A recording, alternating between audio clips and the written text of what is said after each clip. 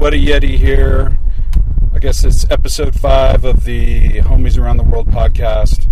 And I am, again, broadcasting from the good old Mini Cooper, but I am not driving at this time. I realize it's probably too dangerous to be trying to do a podcast while I am negotiating these narrow, curvy roads of rural Norway.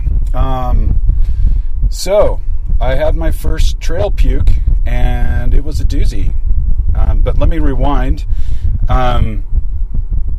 So I checked into my awesome cabin last night, and it was really cool, tiny little cabin, but tiny in a good way.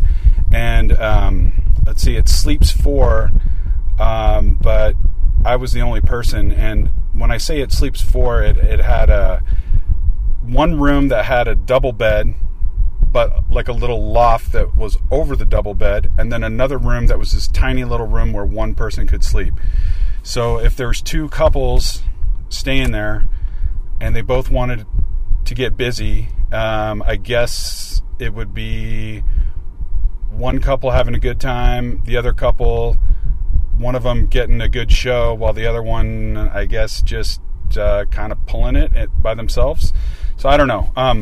Not sure about that configuration, but the cabin itself was really cool.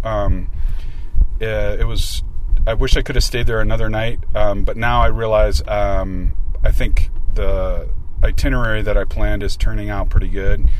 I am now currently headed to Loam, which is on the north side of Jotunheim Park. So I started driving just towards Jotunheim Park, National Park, and it's, for those that don't know, it's the I guess the highest point of Norway. And as I was, didn't really, just driving kind of aimlessly, and just figuring I would sort of figure it out on the way or see some cool trails or whatever.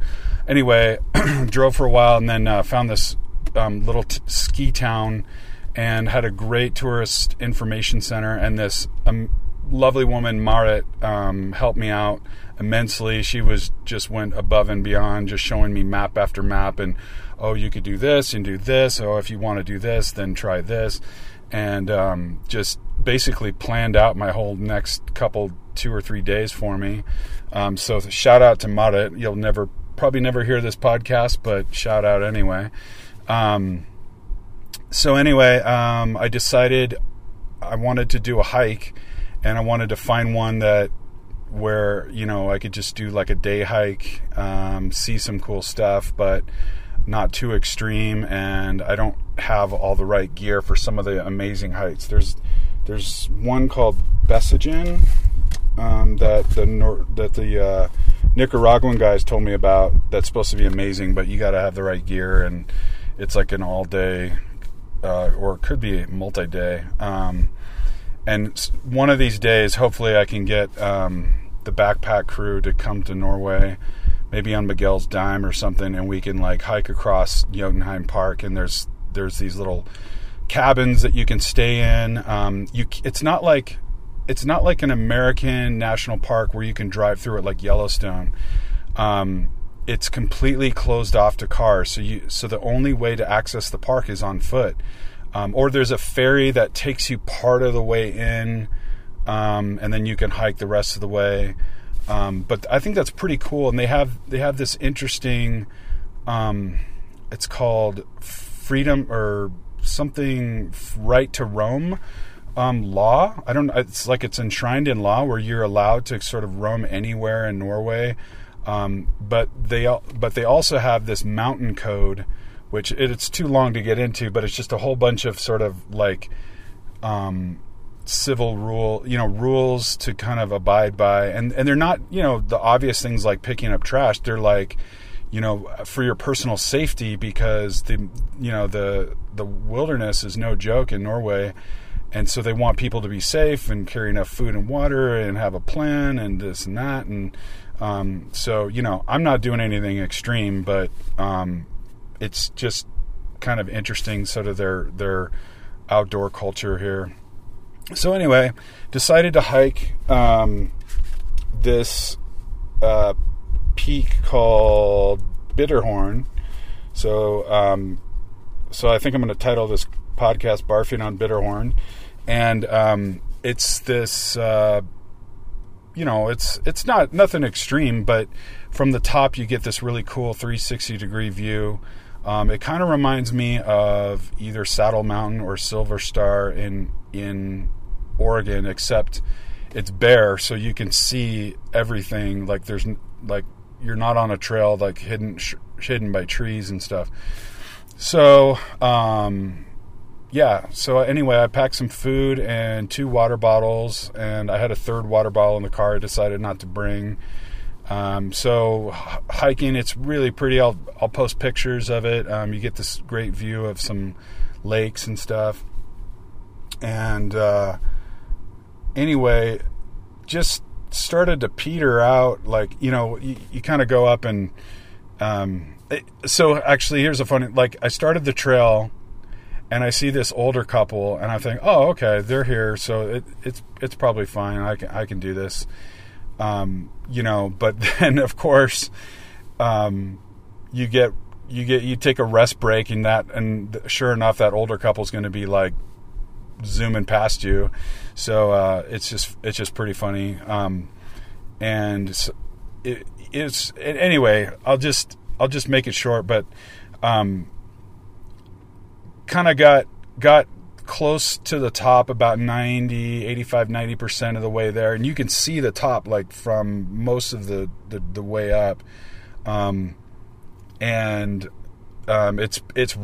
weird. It's, there is a trail, there's markers, but it's not like hiking trails that I'm used to, back in the States, where there's like, it's like a groomed trail. It's like this is more rough, and you have to kind of find your line on the way up, and it's very rocky and stuff, so you got to kind of watch so you don't like roll an ankle or something like that. Anyway,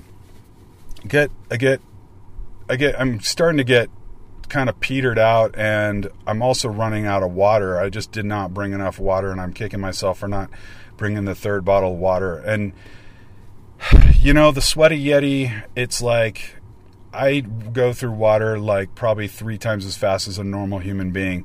Basically, my body is like one of those solar showers. You fill it up at the top, you heat it up with some sunshine or some physical activity, and then it just sort of sprays everywhere.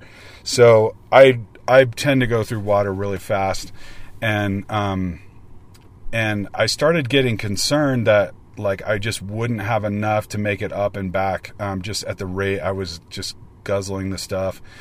So I found this good saddle part where I got not a full 360 degree view, but a pretty nice view, and took some pictures and stuff.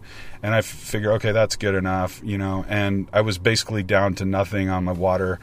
But I had to, so I'm coming down, and, there's these little rivulets, and I'm like, this looks totally fine to drink. I mean, it looks like the picture on the water bottle, when they have like the beautiful glacier and it's coming down the mountain stream, and that's like the logo on the water bottle.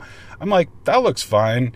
So I just fill up my water bottle with that. And I know some of my friends that like to hike and backpack are probably just going, you didn't just drink out of the stream, did you?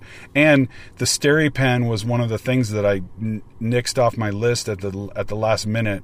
So, I didn't actually physically see any animals dropping deuces in the water. So, I mean, it looked totally fine. It, in the bottle, it looked totally clean.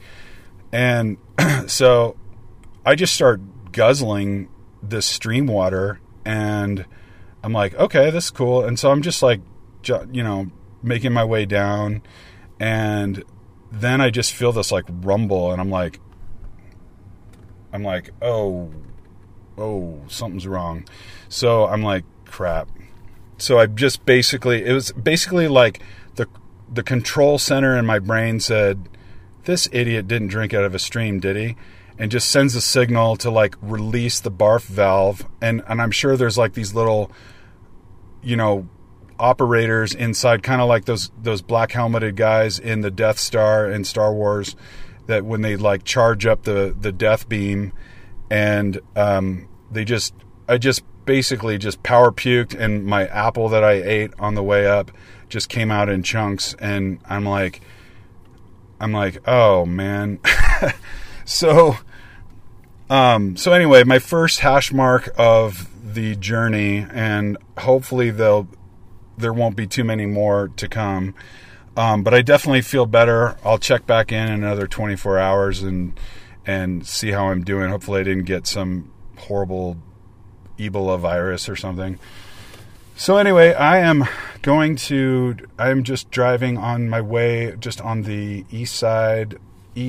northeast side of Jotunheim Park, and it's just really beautiful. I bet it's just amazing in winter or spring when there's snow on the mountains and stuff. There you can see some snow, but it's not.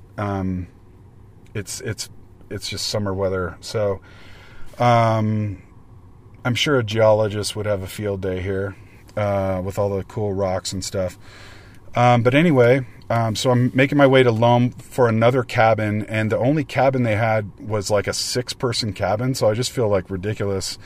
I'll be staying in another cabin, but it's like built for 6 people, so too bad some of you guys couldn't come join me here in Norway. And on that note, on this trip and the last trip, I have had people reach out to me and say, hey, I'd love to come join you in this country or that country. And if that's something you're thinking about, by all means, hit me up. I can't guarantee it can work out, but if you're interested, I'll give you the itinerary.